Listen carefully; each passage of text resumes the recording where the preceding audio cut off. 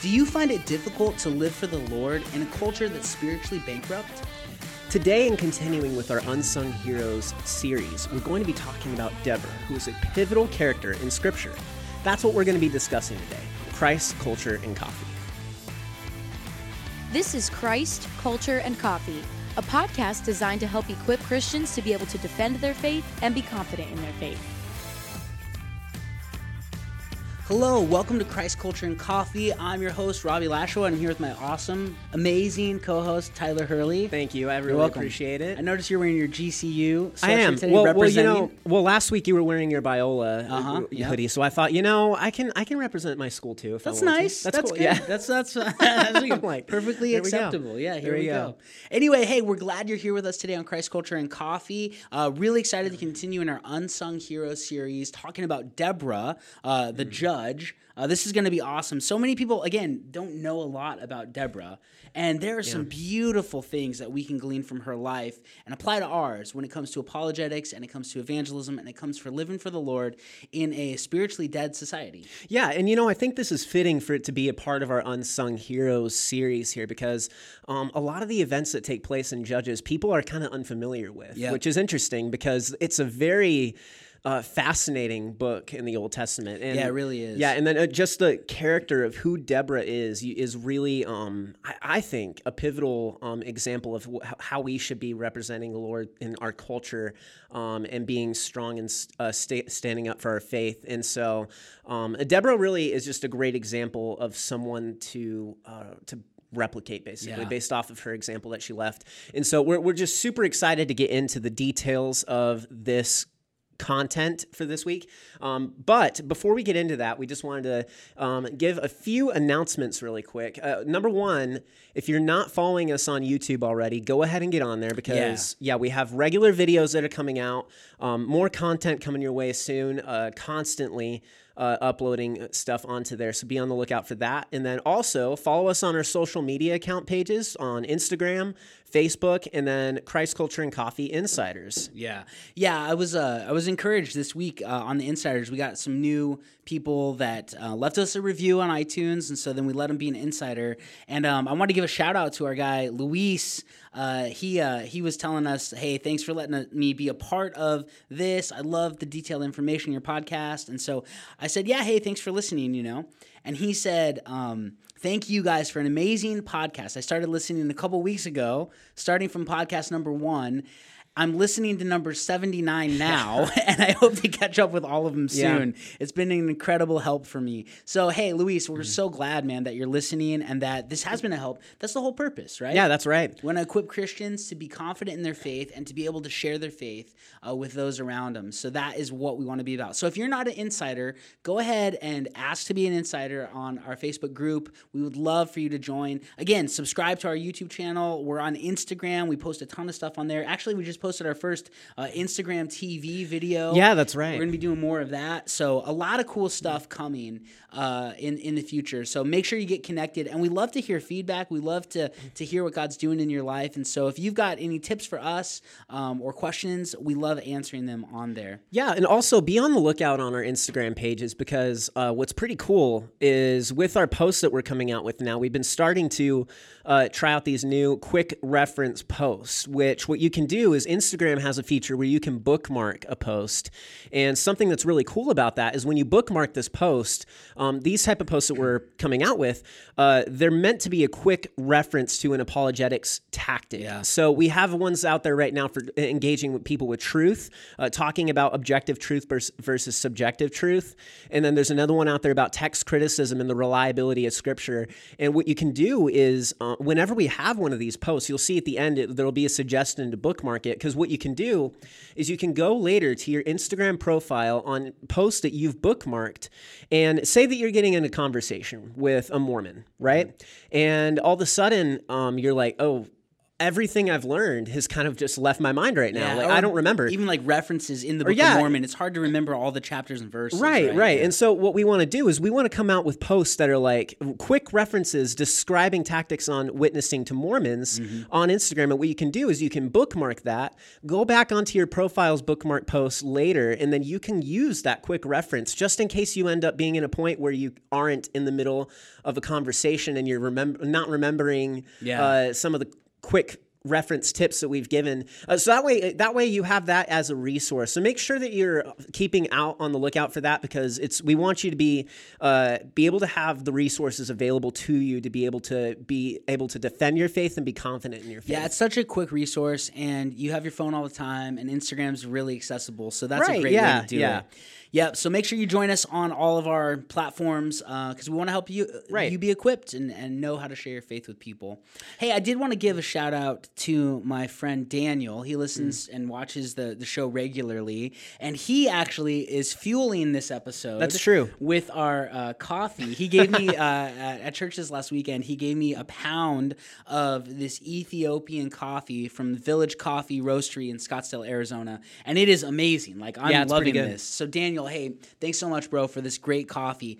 Now, if any of you out there want to send us a pound of coffee, we're up for it. We'll give you a shout out if that's all it takes. We will definitely give you a shout out. Yeah. So keep that in mind. We love coffee. So anyway, hey, before we dive into the topic, we do want to point out our sign here by our friend Matthew. Yeah. And so what's super cool about this sign is our friend Matthew, he designed a custom wood and metal sign that is perfect for our podcast, and he can do things like this for you too at home. Go on his Instagram account. You can look at some of the things that he's done at SE Collective, and that's collective without an E, SE Collective. And he has tons of cool projects. Make sure you go and check him out. Yep, absolutely. And we'll put all of his stuff in the show notes as well.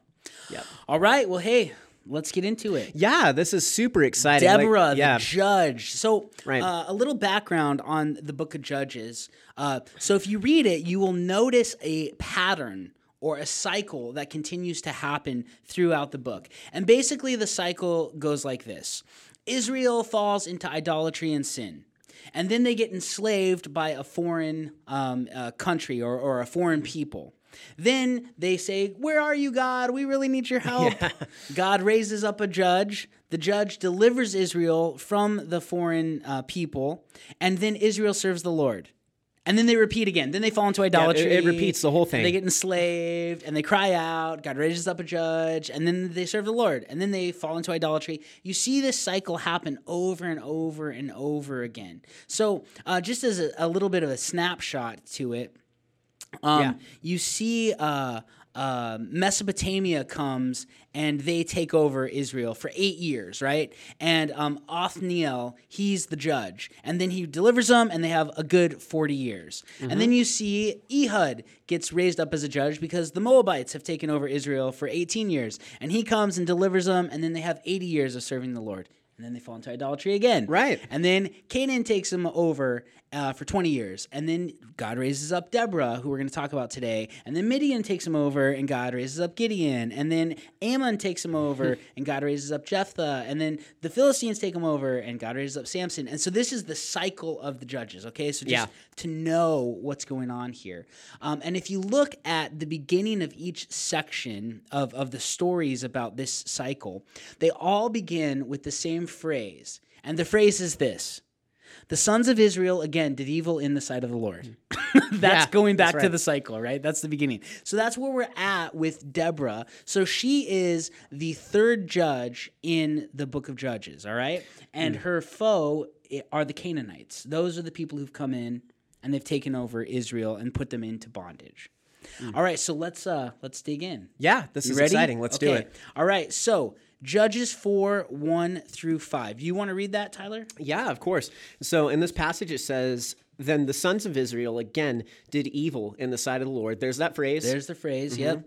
"And after Ehud died, and the Lord sold them into the hand of Jabin, the king of Canaan, who reigned in Hazor, and the commander of his army was Sisera, who lived in Harosheth Hagoyim. Yeah, Is I don't that know how to correct? say that. That's Harosheth, Hagoyim. Harosheth. Maybe. I think it's Harosheth. That's right. Yeah. And the sons of Israel cried to the Lord, for he had 900 iron chariots, and he oppressed the sons of Israel severely for 20 years. Now Deborah, a prophetess, the wife of Lipidoth, was judging Israel at that time. She used to sit under the palm tree of Deborah between Ramah and Bethel in the hill country of Ephraim. And the sons of Israel came up to her for judgment. All right. So Okay. here's the picture, right? Israel does evil in the sight of the Lord. Jabin, the king of Canaan, starts to take over. He's reigning from the Canaanite city of Hazor, and for 20 years, he's oppressing Israel. And the method of his oppression is he has a superior technology. Yeah, that's Iron right. chariots. That's All right. And so this is super intimidating. Yeah, this 'cause- is the best warfare that you could have at the time were iron chariots. Yeah, and yeah. Israel doesn't have that. So it's powerful. It's like, and so obviously they're looking at this, seeing, I said 900 iron chariots. Yeah, I mean, you can move faster, you can kill a Yeah. lot of people, you can evade attacks easier. So this is how they were winning. And for 20 years, they're oppressing Israel. And then there's this lady named Deborah. Now, Right. what do we know about her from this passage? Well, there's two things that identify her. One, she's a prophetess. She prophesies. right, yeah. And number two, she's a judge that God's raised up. Right, we see that in this passage. And so it's interesting, though, because Deborah is unique because the only other judge who is also said to be a prophet is Samuel. Yeah. So that's something that's kind of special about Deborah. Yeah, she's very special because you think about like Gideon, he didn't prophesy. Right, yeah. You think about Samson, he didn't prophesy. Deborah, prophet and judge, right? And the only other one, like you said, that had both of those offices or those abilities was Samuel, right? Right, So it's really interesting to think about who she is and what she did. Now, she's the only female judge as well. Yeah, that's correct. And this is important to think about. The time of the judges it's about this 300-year time span after Joshua goes into the land and conquers, before they set up Saul as king. All right, there's this 300-ish year period of the judges, and it was really because of the cycle. They kept falling into idolatry, and then they'd get redeemed by the Lord and fall into idolatry, like we said. So it was kind of a discouraging time in Israel's history. They weren't really following the Lord solid for any period of time, right? Right, They kept yeah. going back and forth and back and forth. And you think about Deborah at this time, the question I always ask is, well, where were the godly men that could have been a judge at this time? Yeah, There weren't. right. I think that's fascinating. There weren't. And so she is like a real amazing woman in the sense that because her culture was so depraved when she started being a judge and people had turned away from the Lord, she didn't let that affect her. She continued to do what God called her to do in spite of the cultural malaise, the spiritual depravity that was all around her. Yeah, that's right. And that's one of the reasons why we're saying that she just was quite the biblical character to look at and see by her example. Because the thing is, despite her cultural opposition, she persevered through that and she stood did. up for the faith. And so and she lived up to her calling as a judge. Yeah. And we can see that throughout this this episode as we're going to be diving in deeper. Yeah, But- she did some amazing things. I mean, even going into battle, she was a real warrior for the Lord. It's fascinating to me. And there is like this, how do I want to say it? There's this aspect to reality where women are more spiritual than men. It's true. There just are. More women attend church in America than men. Yeah. Right? You look at most youth groups, you will have more girl students there than you have boy students. Yeah, and that's what's interesting. It's kind of cool to see that there is a difference between the way that men and women interact in their faith. Yeah. And seeing the example that Deborah left and like that she is being like she's not lacking in her heart for the Lord and her spirit, spirituality that she's investing in with her faith here, and you can see that. And just like you said, Robbie, like women just seem to be more in tune with their faith, and it's just the case. And it's not that men aren't, but it's like you just see that women have like this emotional connection with God more often than Yeah, and she this is what I think is awesome, and I can't overemphasize this. She didn't let the lack of godly men in her culture keep her from doing what God wanted her to do. Yeah, that's right. Sometimes people will bemoan that or complain about where are all the other people. You think of Elijah, right? Where's everybody? Yeah, Around the that's only right. one. That's She's right. like, I don't care. I'm going to do what I'm supposed to do regardless of it, right? Now, we also see in this passage that she was filled with a passion for the Lord to kind of ignite the lethargic hearts of the Israelites. And this is where we see that. You know how when we were reading, it said that she was the wife of Lapidoth, right? The wife of Lapidoth. Probably a bad translation. Yeah, that's right. And this is why. The word for wife in Hebrew is Aisha, all right? Now, it's the same word as woman or female, all right? So we in English, we have a different word for wife and female. In Hebrew, it's Aisha. Yeah, so that's contextually, right. you have to ask the question, is it talking about a wife or is it just saying she's a woman? Right? Interesting question. Yeah, because the passage, it says in the one I just read, Deborah, prophetess, the wife of Lapidoth, if I'm saying his name correctly. This is where we get an interesting tidbit of what this is saying, because the word Lapidoth, lapid, it means torch in Hebrew. That's fire, right? Yeah. So the better translation of this is probably to say Deborah, a woman of the torch. A woman of the fire, this idea that she had a fiery spirit that God was going to use. She was a passionate person that would ignite revival in Israel, versus saying who she was married to. And well, because the thing is, you look at the rest of her story and you see that definition makes sense. Yeah. It does, because the thing is, you see, again, we're getting into it more and more, but like she definitely had that torch for the faith. Well, and Lapid is a weird name for a person to have. It really is, yeah. It's not really what they'd name their kids after. They usually name after God or other situations, but so it probably means Deborah, the woman of the torch, which is kind of a cool moniker. Yeah. Last week we talked about Barnabas. I was going to say nicknames. Nickname. That's what I was thinking. It's like, you hear nicknames like Barnabas being the son of encouragement, and then like there's tons of crazy nicknames in the Bible. Like there are. Like, I mean, who was nicknamed the duo that was nicknamed Sons of Thunder? Oh, James and John. James and John. Yeah, like, what a cool nickname is that? Well, yeah, maybe. Like, I mean, I always wonder if it's cool because they were like tough guys, or were they just really loud? That could be. You never know. Or was their mom really annoying? Right. And so it's like, you're Sons of Thunder. I mean, but just thinking of a nickname like that, I mean, that sounds like it is kind of cool. That sounds like an NBA duo nickname, like Steph Curry and Klay Thompson are the Splash Brothers. So it's Brothers, like the Thunder Brothers, the Brothers of Thunder. I don't know, but either way, having a cool nickname like this, being the woman of the torch, that's significant. It is right? significant. Yeah. And so she's a prophetess. She's a judge. She's the woman of the torch. Right. Yeah. All right. So the enemy of Israel during her time was Canaan, right? But specifically, it mentions this king named Jabin, Jabin, right? Yeah. The king of Canaan. So who is this guy?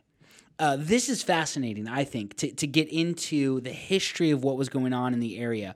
So we're going to take it from the time of Deborah back to when Joshua was bringing the Israelites into the land, and they were going around and they were conquering all the cities of Canaan. This is what Joshua 11:1 says, and then 11:9 through 13. So it says, "Then it came about when Jabin, the king of Hazor, heard of it, that he sent to Jobab, king of Madon, and to the king of Shimron, and to the king of Akshaph."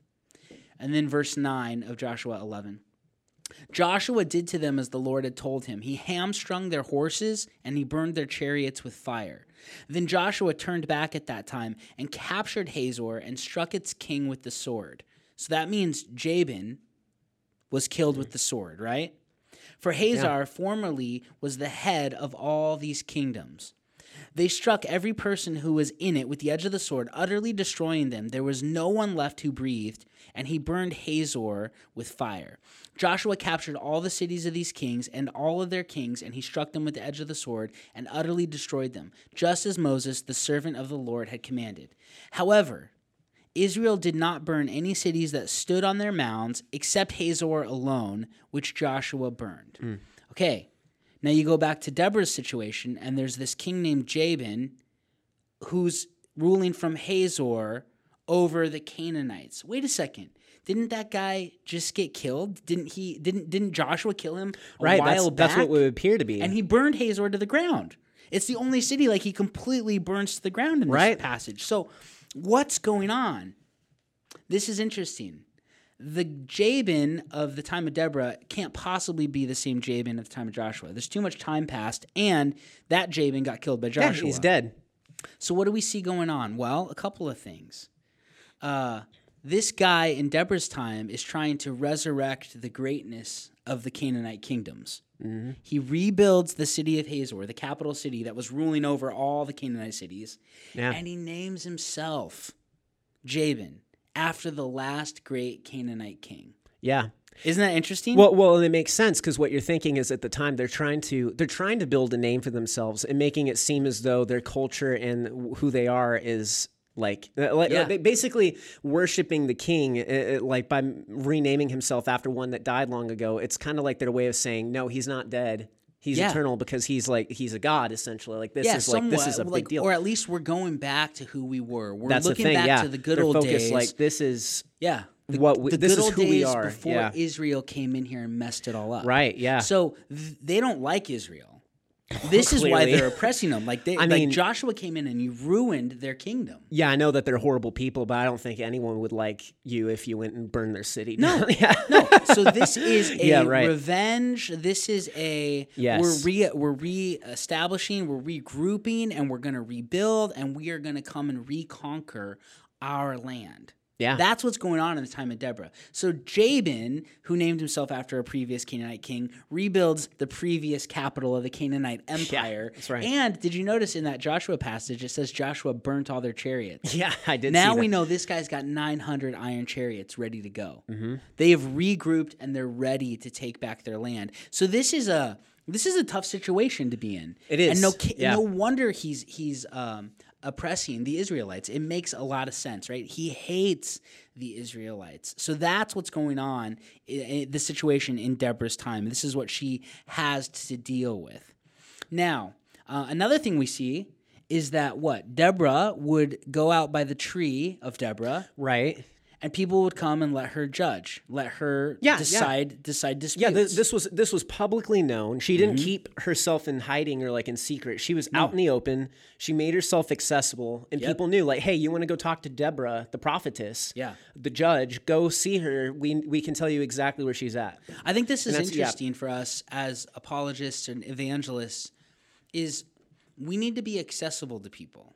Yeah, that's true. Right? We can't hide behind microphones or hide in our church buildings. We have to be out and accessible to others who have questions, which means they have to know who we are and what we stand for. We can't we can't be secret agent anonymous Christians. People need to know we're believers, but we don't have to be jerks about it. But we have to be accessible to people who have questions, who want to come to us and ask us about the faith that we have. Yeah. And I think in our celebrity culture, it seems like the goal is to be so in demand that you can hide out from everybody, which is like completely not how Jesus lived his life. He was out in public. Now, there were times where he'd say, I need to spend time in prayer and get away from it all. But he was out in public. He wasn't hiding in a synagogue or in a temple. Yeah. Only accessible once a week or something like that, right? And Yeah, I think that's right. I think that's a good point for us to learn from Deborah. How accessible are you to your neighbors? How accessible are you to your baristas? How accessible are you to the people who work with you to talk about important things? Because Deborah was. That's true. Yeah, that's true. And so when you look at her example again, you just see someone who you want to be more like. And this Robbie gave a perfect example of how we can apply this practically today. Mm-hmm. How are you making yourself more accessible to people? How are you being more open in public with your faith and your help towards other people? Yeah. That's something that Deborah was about. She, like you said, she wasn't wanting to just hide in the shadows. And so that's something that I think is very important based off of her character too. It just shows who she is, right? Yeah. It shows that she's a woman of God who loves the Lord and she loves people. Well, the crazy thing is too, if you think culturally at this time, Israel's not following the Lord. That's why they're being oppressed by the Canaanites. Yes, right? That's right. Mm-hmm. God's fulfilling his promise to, if you follow me, the promise he made at the Sinai Peninsula, the Sinai Covenant. If you guys follow me and obey me, I'll continue to bless you. Well, they weren't. And so he brings somebody to oppress them, to wake them up, to return to him, right? So think about this. During a spiritually dead, depraved, rough time where everyone's doing what's right in their own eyes, not what's right in the Lord's eyes. Right. Deborah stands firm for Jesus, even though it's totally backwards to the culture she's in, right? Yeah. She's right. totally countercultural, and she lets people know where she stands and where she'll be.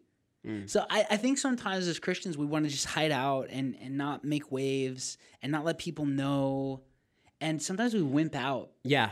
And she didn't do that. That's true. She was very strong in who she was and what God wanted her to do, even when the culture around her, with her fellow Israelites, wasn't good. That's right. I love that about her. And so just very counterculture, but in a good way. In a good way. That's the thing. And you know, like we said, like this woman, she's really a fantastic pivotal character. She is, and we're going to get into talking about like what she did in battle and how she delivered Israel from the Canaanite king Jabin. Before we do that, though, I want to alert you and let you know again about our sign from our good friend Matthew. He made the sign for us. It's beautiful. We love it, and we want to direct you to all the things that he can do for you in making different signs, different furniture and stuff. And so I want to just have a word from our sponsor about him. And hey, I'm going to give you that word. That From our sounds great. sponsor. Here we go. So there's something special about handcrafted furniture and decor that adds warmth and quality to your home. Something factory-made furniture just can't compare with. SE Collective Design provides beautiful, custom-designed and built pieces within the greater Phoenix, Arizona area. Each creation is a work of art crafted just for you, using wood, metal, or unique combinations to truly meet any design needs. Everything from signs to dining tables, they have the tools and the know-how to create one-of-a-kind furnishings. For more information and to see some of their work, be sure to follow them on Instagram and Facebook or visit their website at secollective.com. SE Collective, custom, quality, affordable. And again, if you want to check them out, we'll put their website in the show notes. One caveat to their website, it's SE Collective, but there's no E on the end of collective. Yes. It ends with a V. secollective.com. So make sure you check them out. Give them some love. Give them some shout-outs about, hey, saw your sign on Christ Culture and Coffee. Really love it. And if you need something made, Matthew's your guy. Yeah, he did a great ready to job on go. our sign, and we know that he'll do a good job for whatever project you need. Yep, absolutely. All right, now getting back to Deborah. How does she, as a prophetess judge, deliver Israel from Jabin, the king of the Canaanites? Well, I'm glad you asked. That's right. So here we go.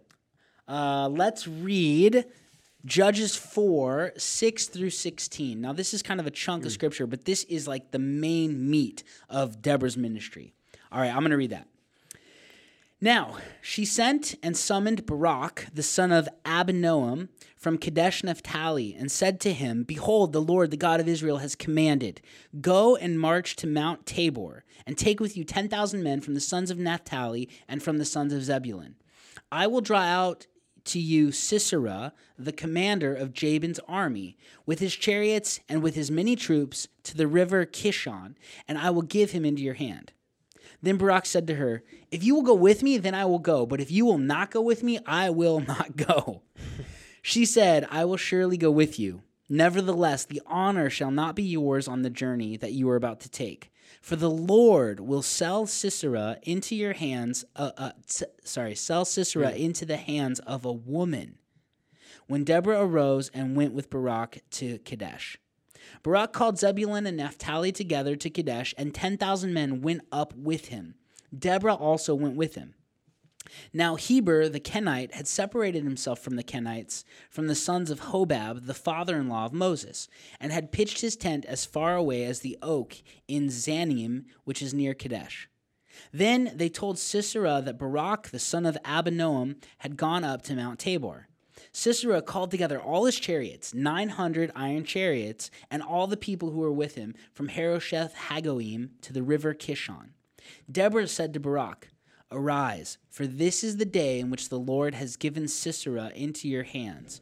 Behold, the Lord has gone out before you. So Barak went down to Mount Tabor with 10,000 men following him. The Lord routed Sisera and all his chariots and all his army with the edge of the sword before Barak. And Sisera alighted from his chariot and fled away on foot. But Barak pursued the chariots and the army as far as Harosheth Hagoyim, and all the army of Sisera fell by the edge of the sword. Not even one was left. Yeah. Okay, what is going on here? Yeah, Like, yeah. what happened? So Deborah knows God's going to go and fight for them. Yes, She tells that's Barak, hey, go get 10,000 dudes from these 2 different tribes, and they're going to come out and fight with you, right? And she Yeah. prophesies. So, okay, Deborah, first of all, is a baller Yeah, no kidding. because she goes into battle with Barak. yeah, This takes that's right. guts, right? Like, I wouldn't want to do that. Yeah, that's the thing. It's really interesting to see like how bold she is in this passage. She's very upfront into going into battle, and She is. But the thing is, you see the way that she's speaking throughout this.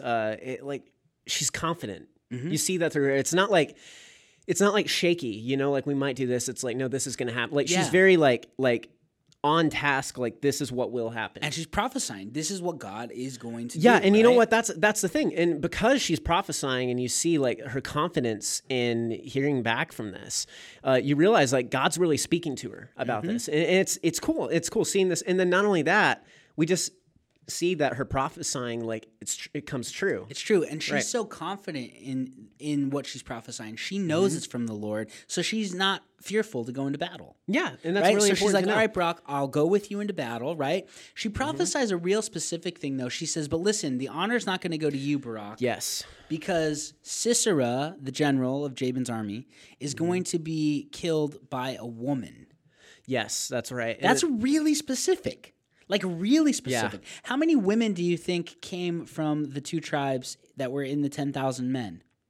gosh, 0. I was gonna say yeah Because they're called 10,000 men, not and women. yeah. So and that's interesting, right? And so it's like, how is this going to happen? There's no women on the battlefield other than Deborah. So maybe Barak thought, oh, she's going to kill him. Maybe she's referring to Yeah, herself. and it's like, oh, I'm prophesying that I myself am going to kill you. But no, that's isn't what not she not what said. she was saying. And so what's interesting about this, we see that that this is very specific and it's time sensitive because it's saying no, it's going to happen. She says like that it's going to happen then, like right. He's going to be killed by a woman. So Yeah. it's not vague. It's not like a Nostradamus. Remember when we talked about Right, yes, his vague over- prophecies that you can make fit all these situations? Yes. If you're not familiar with that, over Christmas we did a series on prophecy. In our first episode, we talked about a false prophet, Nostradamus, Yep. right? And so it's like it's not like his prophecies where they were vague and didn't make any sense. This was specific. It was meant for like the specific time frame and like specific person who would come through and do it. And so it's like and not extremely specific, but it did say a woman, right? Yeah, and that's he's going to significant. be delivered into her hand. It's very significant, and it's really significant when you bring in again Deuteronomy 18, which Yeah. talks about a prophet who's from the Lord. What they say comes from the Lord. It will happen, and if it doesn't happen, they're not a real prophet. You should kill them, and you don't need to be afraid of them. That's right. And that's something that should be applied to every prophet. Yeah. Not just like biblical characters, but anyone who tries to make a prophecy in the name of the Lord, you need to follow this prophet test. And Yeah, be if like, what yeah. they say doesn't come true, they're not a prophet. Yeah, then of they're not a God. real prophet. And So she prophesies a woman is going to kill Sisera. She goes into battle with Barak. And then I don't know if you noticed, Tyler, but in verse 11, there's this really weird, like out of place verse, right? Because it's all talking about Deborah and Yeah. Barak's conversation and what they were doing. Then in verse 11, it says, now Heber, the Kenite, had separated itself from the Kenites, from the sons of Hobad, the father-in-law of Moses, and had pitched his tent as far away as the oak in Zanaim, which is near Kadesh. Who cares? What does it have to do with anything? Well, we're gonna learn what it has to do with something in a little while when we read the rest of the story. yes. But Keep that in mind. Yeah, who is this guy? Who are the Kenites? Right. Sometimes when I read the Old Testament, there's all these different people groups and tribes named, and you can just like gloss over and be like, You can. Yeah. What is this? And then naming this person the father-in-law of Moses, like what's going on? Yeah, right? but when you dig in deep, you can see what is being said here, which I think is Right. interesting. So Heber the Kenite, the father-in-law of Moses. Well, if you read in Exodus, isn't Jethro the father-in-law of Moses? Not right. Heber. That's interesting. Jethro, not Heber. Jethro is also sometimes called Reuel, but it's the same guy we know from Exodus. Yeah. Now, I want to read this passage from Exodus 18. I'm just going to read verse 29. Yeah. But 29 through 33 talks about this situation. This is from Numbers 10:29. Yes. And it says, Then Moses said to Hobab, the son of Reuel, the Midianite, Moses' father-in-law. In Judges, it says Heber was a relative of Hobab, who was the father-in-law of Moses. Here, it says Hobab was the son of Reuel or Jethro, who was Moses' father-in-law. So this passage identifies Hobab as Moses' brother-in-law, Yes. not his father-in-law. Yeah, so what's going on here? Well, then, is the Judges question. says that Hobab was his father-in-law. So Okay. have we uncovered a mistake in the Bible? Have we uncovered the one thing that says this isn't inerrant, it's This is not fake. infallible, It's a fake. it's fake? It's not real. It's not authentic. Have we? No. Well, thank you for listening to Christ Culture and Coffee. This is our last Yeah, right. episode. Where We uncovered the secret of Christianity. No. What's going on here? This is really interesting. In Hebrew, the word brother-in-law and father-in-law are the same word. Interesting. Interesting, right? Okay. They're the same word. There's not a distinction. So this is important for us because Hobab is identified as Moses' brother-in-law in Numbers. And then in Judges, it gets translated father-in-law, but it could be brother-in-law because it's the exact same word. That's interesting. So Yeah. that's what it is. It's just instead of father-in-law, it should have been translated brother-in-law because that's who Hobab So it's is. the same word, but it's referring to a different. So he's his brother-in-law. Yeah. That's a difference. Yeah. And so here's why this is important for the battle that Deborah was having with the Canaanites. This guy Heber is related to Moses' brother-in-law, going way back. Right. And what Moses did with that side of his family, because they're not Israelites. That's right. Remember, he married a girl from Midian. She was a Midianite. So Jethro's a Midianite. They're not Israelites. So they don't have a right to the Israelite land. Right, but they're married. There's an affiliation between Yes, them. that's right. So what happens is that the Midianites, the Kenites, lived on the border of Israel and Canaan, basically. And Moses makes a deal with them here in Numbers 10 to say, hey, listen, let's look out for each other. Let's help each other. And basically, you Kenites, be our eyes on the border. Yeah. And if something crazy goes down, you let us know what's going to happen. And they make a deal. Yeah. So now, fast forward to the time of Deborah. You have this guy, Heber, who's related to Moses' brother-in-law, who knows about this deal they made way back in the day. And he moves in a little from the border. Right. And so that's where he's located and his tent's located, all right? So he is going to operate as the eyes for Israel because he has an affiliation with the Israelites. What does that have to do with anything? Well, we need to keep reading, right? Yes. We need to keep reading. Yes. Couple of things here. God gives Israel the victory, right? We see that Deborah says, behold, the Lord is going before you. Yes. Go and attack. The Israelites come down from Mount Tabor to the 900 chariots, and they kill everybody.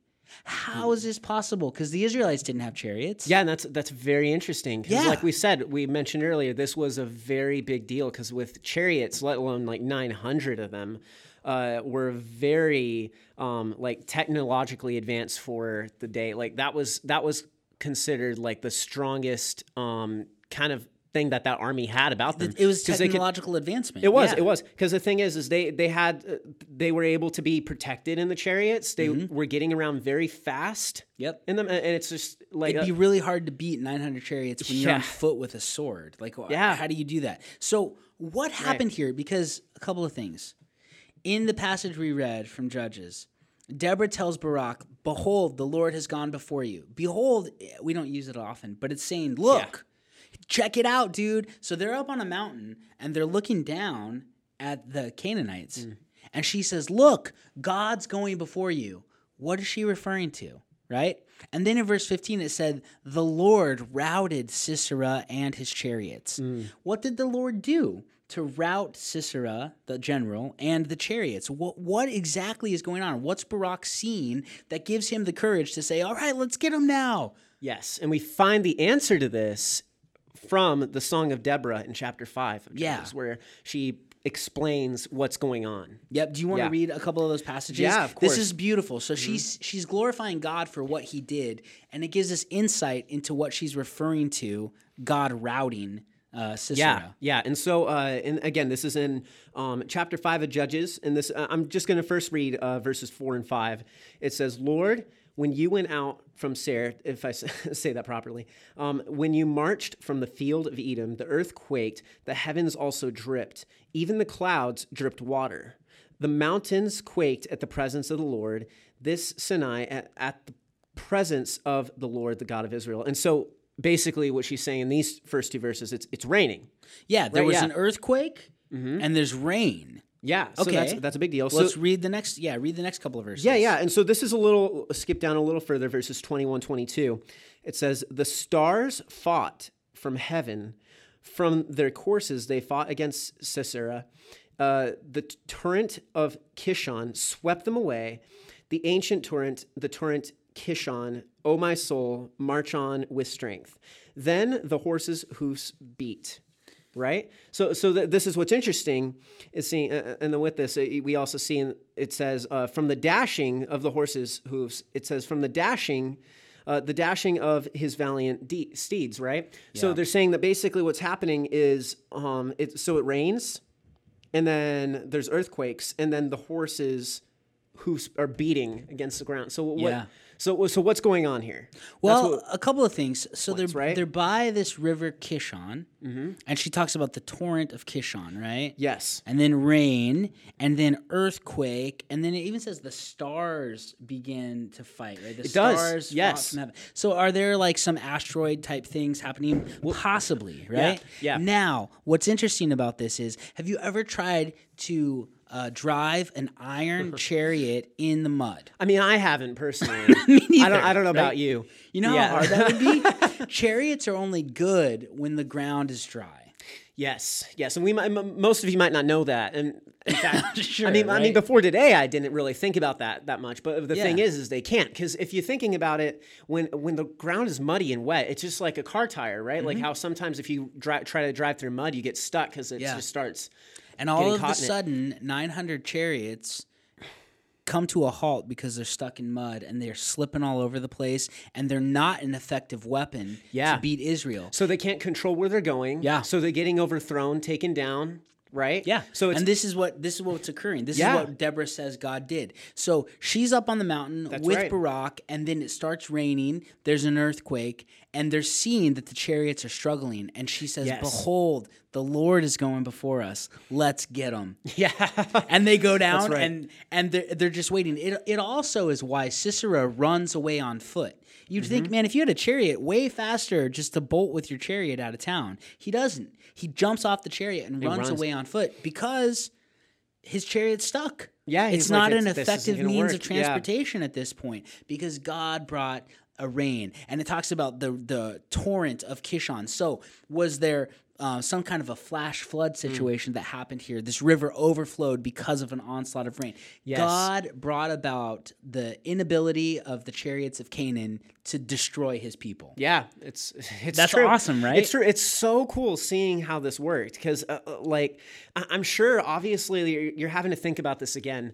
The Israelites at this time, they were probably afraid because they're looking at this. They see the 900 chariots lined up, right? But then Deborah says, "No, don't worry. We're going to be okay. This is going to be fine." And then God is with us, basically. And then you see this happen right before your eyes. Yeah, this chaos ensues. And let's get them. Let's go. With us. It's time, right? Yeah. They run down the mountain and they attack. It's awesome. Now, another theological aspect of this, which is just beautiful. Yes. The head Canaanite deity was Baal. Right? We read a lot about Baal in the Old Testament and Baal worship. Baal is the storm god, all right? He's called the rider upon the clouds in Isaiah 19. So this is interesting. They usually depict Baal as wielding a club in one hand and then this spear in the other hand that represents thunder and lightning. He's the storm god. But then all of a sudden, there's this really bad storm that ruins his people. Yeah. what's happening here is God is showing up Baal. God is showing right. that, no, actually, I'm the storm god. Right. I'm the god of it all. These are my people. Sorry, Baal, you weak, fake god. Yeah, You yeah. can't control the weather. I'm in control of the weather, and I'm going to destroy your people with it. Right, and you see this is so significant too because it's replicating a little bit of what happened in the Exodus, right? Yeah. God's basically showing, like kind of like when he showed the Egyptians, like, hey, no, I'm the God of all of these things. That's why he sent all the plagues. Yep, I'm the god of the frogs. I'm the god of the flies. I'm over, not your little gods. I'm over everything. Yeah, yeah, I'm the like- supreme god. Yes, exactly. And so that's the same thing that he's doing here with the Canaanites. He's showing them like, no, look, I am the God of storms and I control everything. You should be worshiping me because I'm the real deal. That's the whole idea of this. And so, and then just being there for the Israelites again and repeating this pattern that we see with the judges, as we talked about in the beginning, it's just God again showing his faithfulness to the Israelites and saying, no, like, look, I'm going to let you prosper through this. And like, not only that, he's just glorifying himself in the way that this battle was conducted too, by showing the Canaanites, no, I'm in charge, not this guy, not this false god. So it's an amazing story. So now we have a little bit more of it because Sisera, the general, runs away on foot. So he's not killed yet, even though everyone else gets killed. So what happens? Well, let's go back into Judges, and I'm going to read Judges, picking up in verse 17, all right? So here's what happens to Sisera. It says, now Sisera fled away on foot to the tent of Jael, the wife of Heber the Kenite, because there was peace between Jabin the king of Hazor and the house of Heber the Kenite. Okay, so you remember who Heber was. He's a descendant of Moses' brother-in-law, who was supposed to be the eyes for Israel. But there was peace between the Canaanites and the Kenites at this time. However, Heber remembers the commitment that his people had made to Moses. That's right. So he probably brought up his wife and his kids to know we protect Israel at all costs, even though we have peace with the Canaanites. Yes, that's right. So this guy flees to an ally of Israel, but he doesn't know they're an ally of Israel.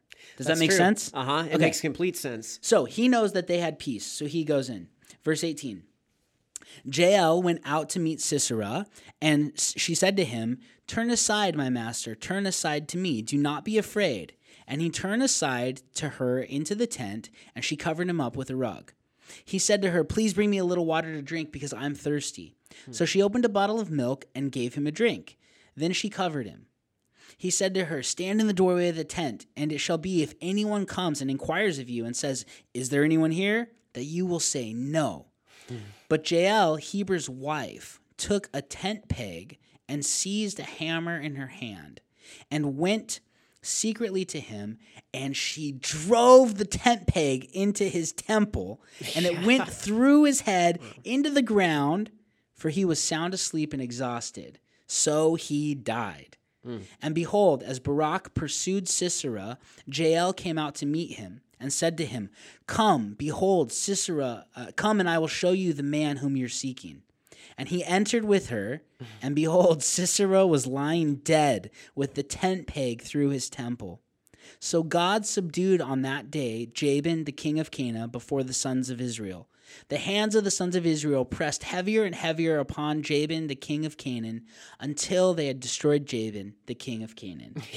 What in the world is this? This is a crazy story, right? Yeah. So, Sisera, our technology is not working. Too much rain, flash flood, earthquake. The horses are freaking out. I can't get around. I'm sliding all over. He runs off and he goes far and he gets to this place where he thinks he has somebody he thinks he's who will help safe. him. Yeah. And that's the thing. What's interesting, you see in this passage, he says to her basically, he says, he says, if anyone comes and inquires of you, like, is there anyone here? Tell them no. Because he's like, no, I'm in hiding. I don't want people to know. I don't want to be killed. And he thought he could trust her. Yeah. But the thing is he didn't know that Yeah. they were secretly allies with the Israelites. He didn't know and so, that. Yeah.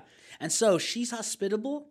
She even goes the extra mile. He says, can you bring me some water? She brings him milk. That's better, right? There's more sustenance. There's more nutrients. No, I'm not just going to bring you water. Here's some milk. Yeah. I also wonder if she had a plan all along because milk makes you sleepy. I was thinking of that too when I was reading Right? this. And what's interesting is you see what she's doing here, based off of the end result. Yeah. She's making him comfortable, making him lower his guard, make him think, okay, I'm safe, and trust her. And then she's waits till he falls asleep. He's out, and she knows who he is and what she's got to do. She knows about the battle. Yeah. So she personifies friendliness and consideration and kindness and assurance, right? Mm-hmm. But then she does what she was supposed to do. She does the right thing in keeping an affiliation in their ally of Israel. And she kills him with a tent peg through the... Could you imagine? He's sleeping and she just, boom, drives it in. Now, this sounds gruesome, hard to imagine, pretty gross. And sometimes people will ask the question, come on, like, did a woman back then have the strength to do that? It sounds like because she can't be like tapping on. He'd wake up like she's got to just one or two boom, real quick blows, or he's going to get up and defend himself. Mm-hmm. So how did she do this? How was she strong enough to do this? Well, what's really interesting, Tyler, is that during this time, it was women's job to put up tents. Yes, that's so fascinating. AKA, she knows how to drive a tent peg into the ground. Yeah. She had the muscles, the dexterity. She knew exactly how to do this. Because that was one of her jobs. So, because women did that. And so you see, obviously, that makes sense how she would be able to drive a tent peg through his temple. And it's like, and when you read this too, this is one of those gruesome stories that you see throughout Scripture where it's like one of the more gruesome ones where it's like, but the end result, it's fascinating because through this, we also see that one of Deborah's prophecy came true, that he would fall to the hands of a woman. She prophesied that Sisera would not fall into Barak's hands, but would fall into the hands of a woman. Could you imagine Barak's shock when he went into the tent and he sees Sisera lying there with a tent peg through his head because this lady killed him? Yeah. Just God's word is true. Deborah is a true prophet of the Lord. She said what God was going to do, and then there was proof that that's exactly what happened. But there's more to this, though, with the prophecy of him falling to a woman, right? Because what's interesting about this is this death for Sisera was shameful, because something that was interesting about this, thinking about it, he's the persecutor of Israel, right? Yeah. He's slain by a woman, which was a shamefully embarrassing way to die at the time because of the Canaanite culture. Yep. And with that, it also would disgrace him beyond his death, and also disgracing the Canaanite nation, because people, the culture at the time, would look at that and say, wow, your king was so mighty, he fell to a woman? Yeah. At the hand of a tent, especially not just the hands of a woman, but to a tent peg. Seriously. Not even a sword. Think about that. Arrow. It doesn't matter that a woman killed him. Just the fact of how he died is embarrassing. It is. It's laughable, that this king, this one who called himself such a great king. This general. That he's asleep and he dies at the hands of a woman from a tent peg. So culturally, they're like... In our culture, it'd be similar. Can you imagine one of the top generals of America fighting this battle, fleeing for his life, and then there's a secretary who stabs him with a pen? Yeah, that's true. You just be that's true, you're right. This isn't how a general died. Are you kidding me? It is extremely shameful on all of Canaan, but this was the crux of what allowed them to continue to pursue the Canaanites, because they destroyed the army, they destroyed the top general, so they were able to go all the way into Canaan to Hazar and to obliterate Jabin and what he was trying to reestablish. Yeah. And after this, God delivered Israel through Deborah, through her prophecy, through her bravery, through her calling Barak to do what he needed to do with the army. And he delivers Israel from 20 years of persecution from the Canaanites who are trying to reestablish their regime, right? Yeah, that's it's a phenomenal story. And I think we can learn a lot from Deborah. One of the things we can learn is she didn't let the spiritual deadness of her culture discourage her or impact her so that she didn't do what God called her to do. Yeah. She was a brave, bold woman who stood up, a woman of the torch, right? Yeah, And she ignited passion in the Israelites through her prophecy, through what she told them they needed to do. I mean, I can't imagine coming back from this war not being stoked about who God is and what he did for them, right? And she was the impetus, she was the catalyst to all of that in Israel. It's just amazing. Yeah, and so she really was really followed the Lord's will, and like she was confident in that and trusted him to the point of like going into battle knowing that he was going to have them covered. And so it just like Robbie said, it's just seeing the person who Deborah was, and that her faith in the Lord was something she not only spoke of but she backed up with action is something that's significant. It is, and I think like to apply it to ourselves, I hear so many people like every week bemoaning the fact that American culture is getting so anti-God. I would agree. I think it is. Yeah. And I really wish things could be like they used to be, and everything's going crazy. And to be honest, and I'm not trying to pick on people to be mean here, but it's often older people. Yeah. It's often it's often people in Christianity who should be the mature Christians. The truth of it is, things are going to get bad. But throughout the history of God's people, there have been times where things were bad. Yeah. There's been times where spiritual depravity was at an all-time high. Deborah lived in that, and you don't see her sitting around complaining. Well, I was going to say, you obviously contrast American culture with this culture that Deborah's living in. Oh, it's yeah. way different. Like, honestly, we're really pampered if you think about it. Yeah. Based off the... Our culture is nothing like It's first not. century Corinth. It's Our not. culture is nothing like what was going on in Canaan at the time. Like, people have had it. We've had it so good in our culture that now that it is getting worse, it's like, oh man. I mean, and But it we don't- is. It is, but we don't Yeah. understand. Like, what was going on here was crazy. If you study the Yeah, Canaanites and the things right. that they did, we would definitely lock them up for crimes against humanity. Yeah, for their rituals and their religious practices. Yeah, it's true. But we don't want to bemoan. Yeah, things are getting bad. Who cares? No matter how bad it gets, how am I going to stand for the Lord? What has he called me to do? Because if everybody around me falls away, I can get depressed about that, or I can continue to walk with him and I can do what he's called me to do. And as evangelists and apologists, that's what we got to do. We got to be engaging in our culture no matter how bad it gets, and loving people, doing what we know we're supposed to do. It's the easy way out to complain and to get discouraged. Yeah, it's something that's really happening in Christian culture. But when you take a moment to sit down and you look at just throughout history in times of persecution and pressure that Christians and the Israelites were under back in the day, it makes you thankful for the time that we live in. Like, it makes me thankful for it. Well, and I often think, like during my life, I'd grown up going to summer camp, Christian camp or mission trips, and then I went to a Christian college.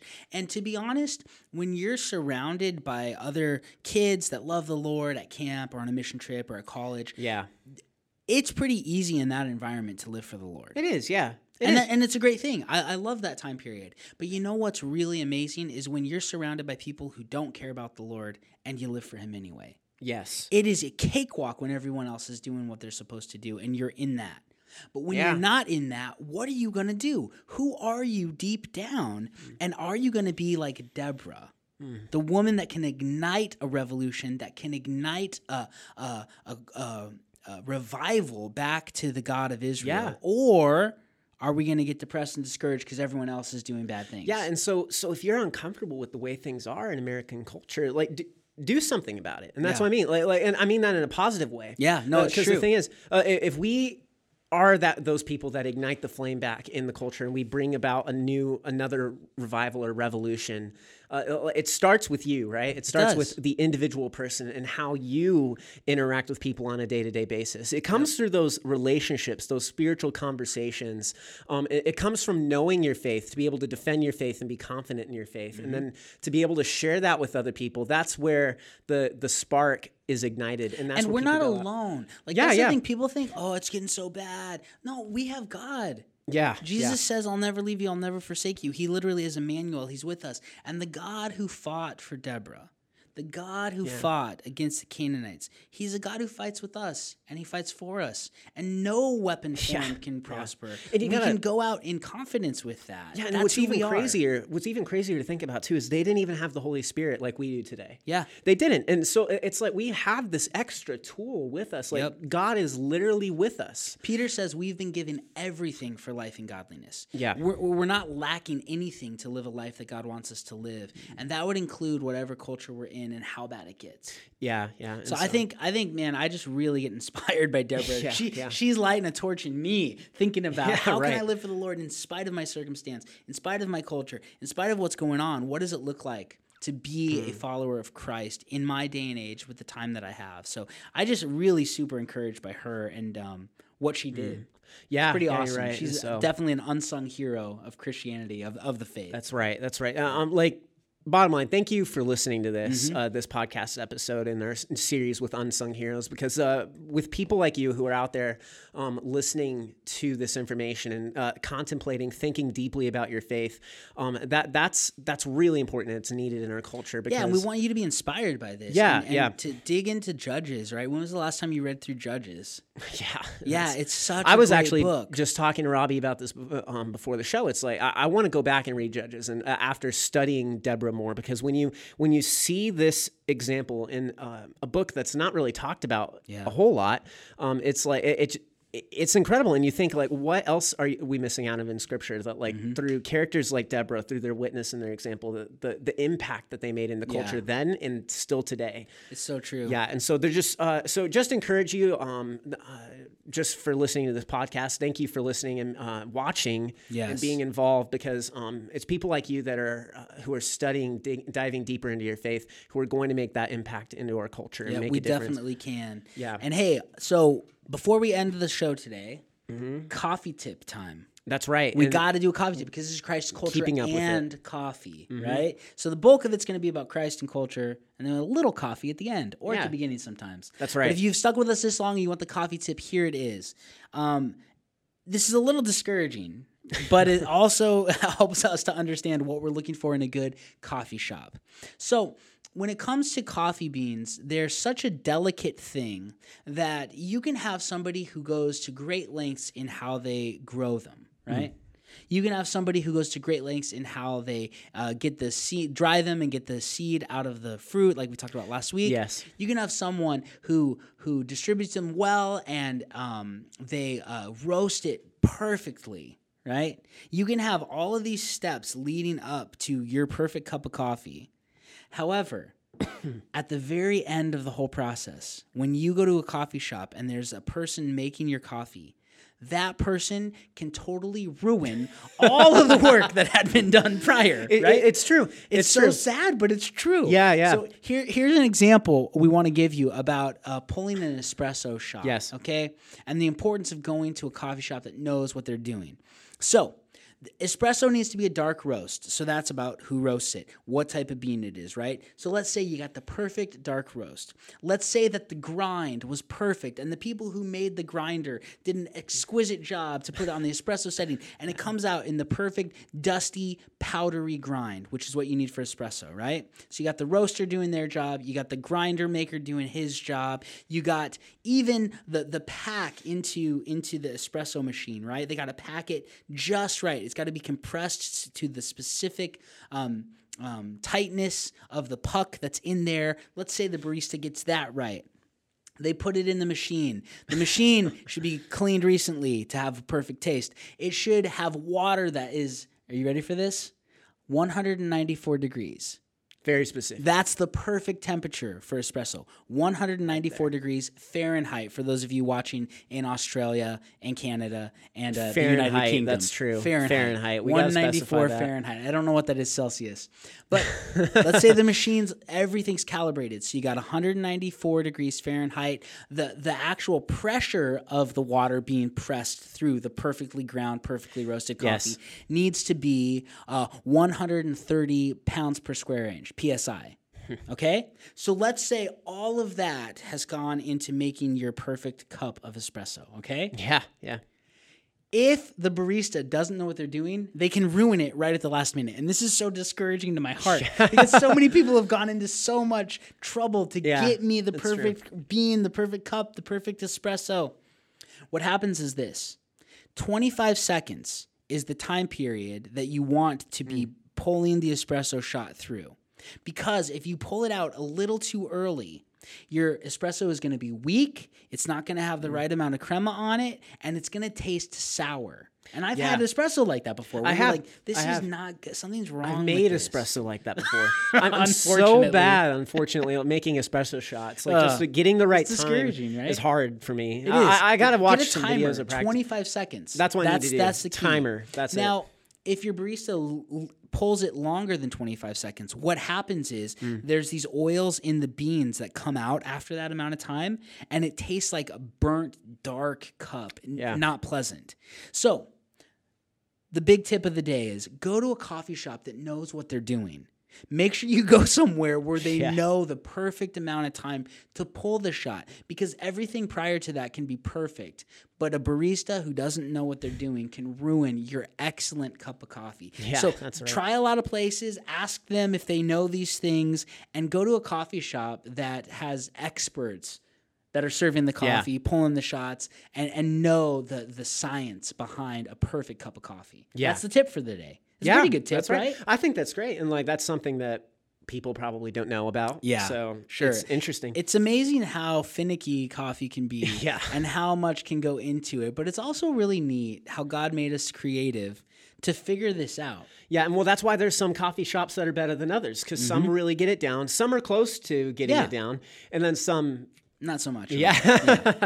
But it's cool that God made us creative to... He think about it. He created this seed that he knew we would discover and we would roast and we could try all these varieties with and we can make all these different drinks with. It's really cool. It's not like an accident. Like God created it for us to discover. It doesn't just taste good to us. It's also something that like it gives us energy. Yeah, it's good antioxidants. There's all these health benefits to it. But it's just a cool thing that God has allowed us the process of being creative.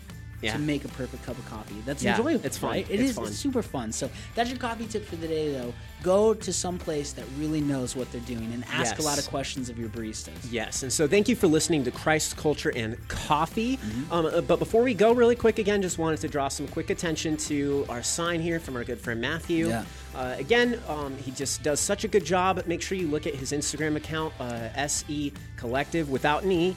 And he just, you can go through, look at some of the images of projects that he's worked on. He can give you the perfect project completed, whether it's a table or a sign or something. Like he does a great job. So we just want to really emphasize our good friend Matthew. Yep. Yeah. Thanks so much for listening to Christ, Culture, and Coffee today. And we'll be back next week to talk about another unsung hero. We'll see you then.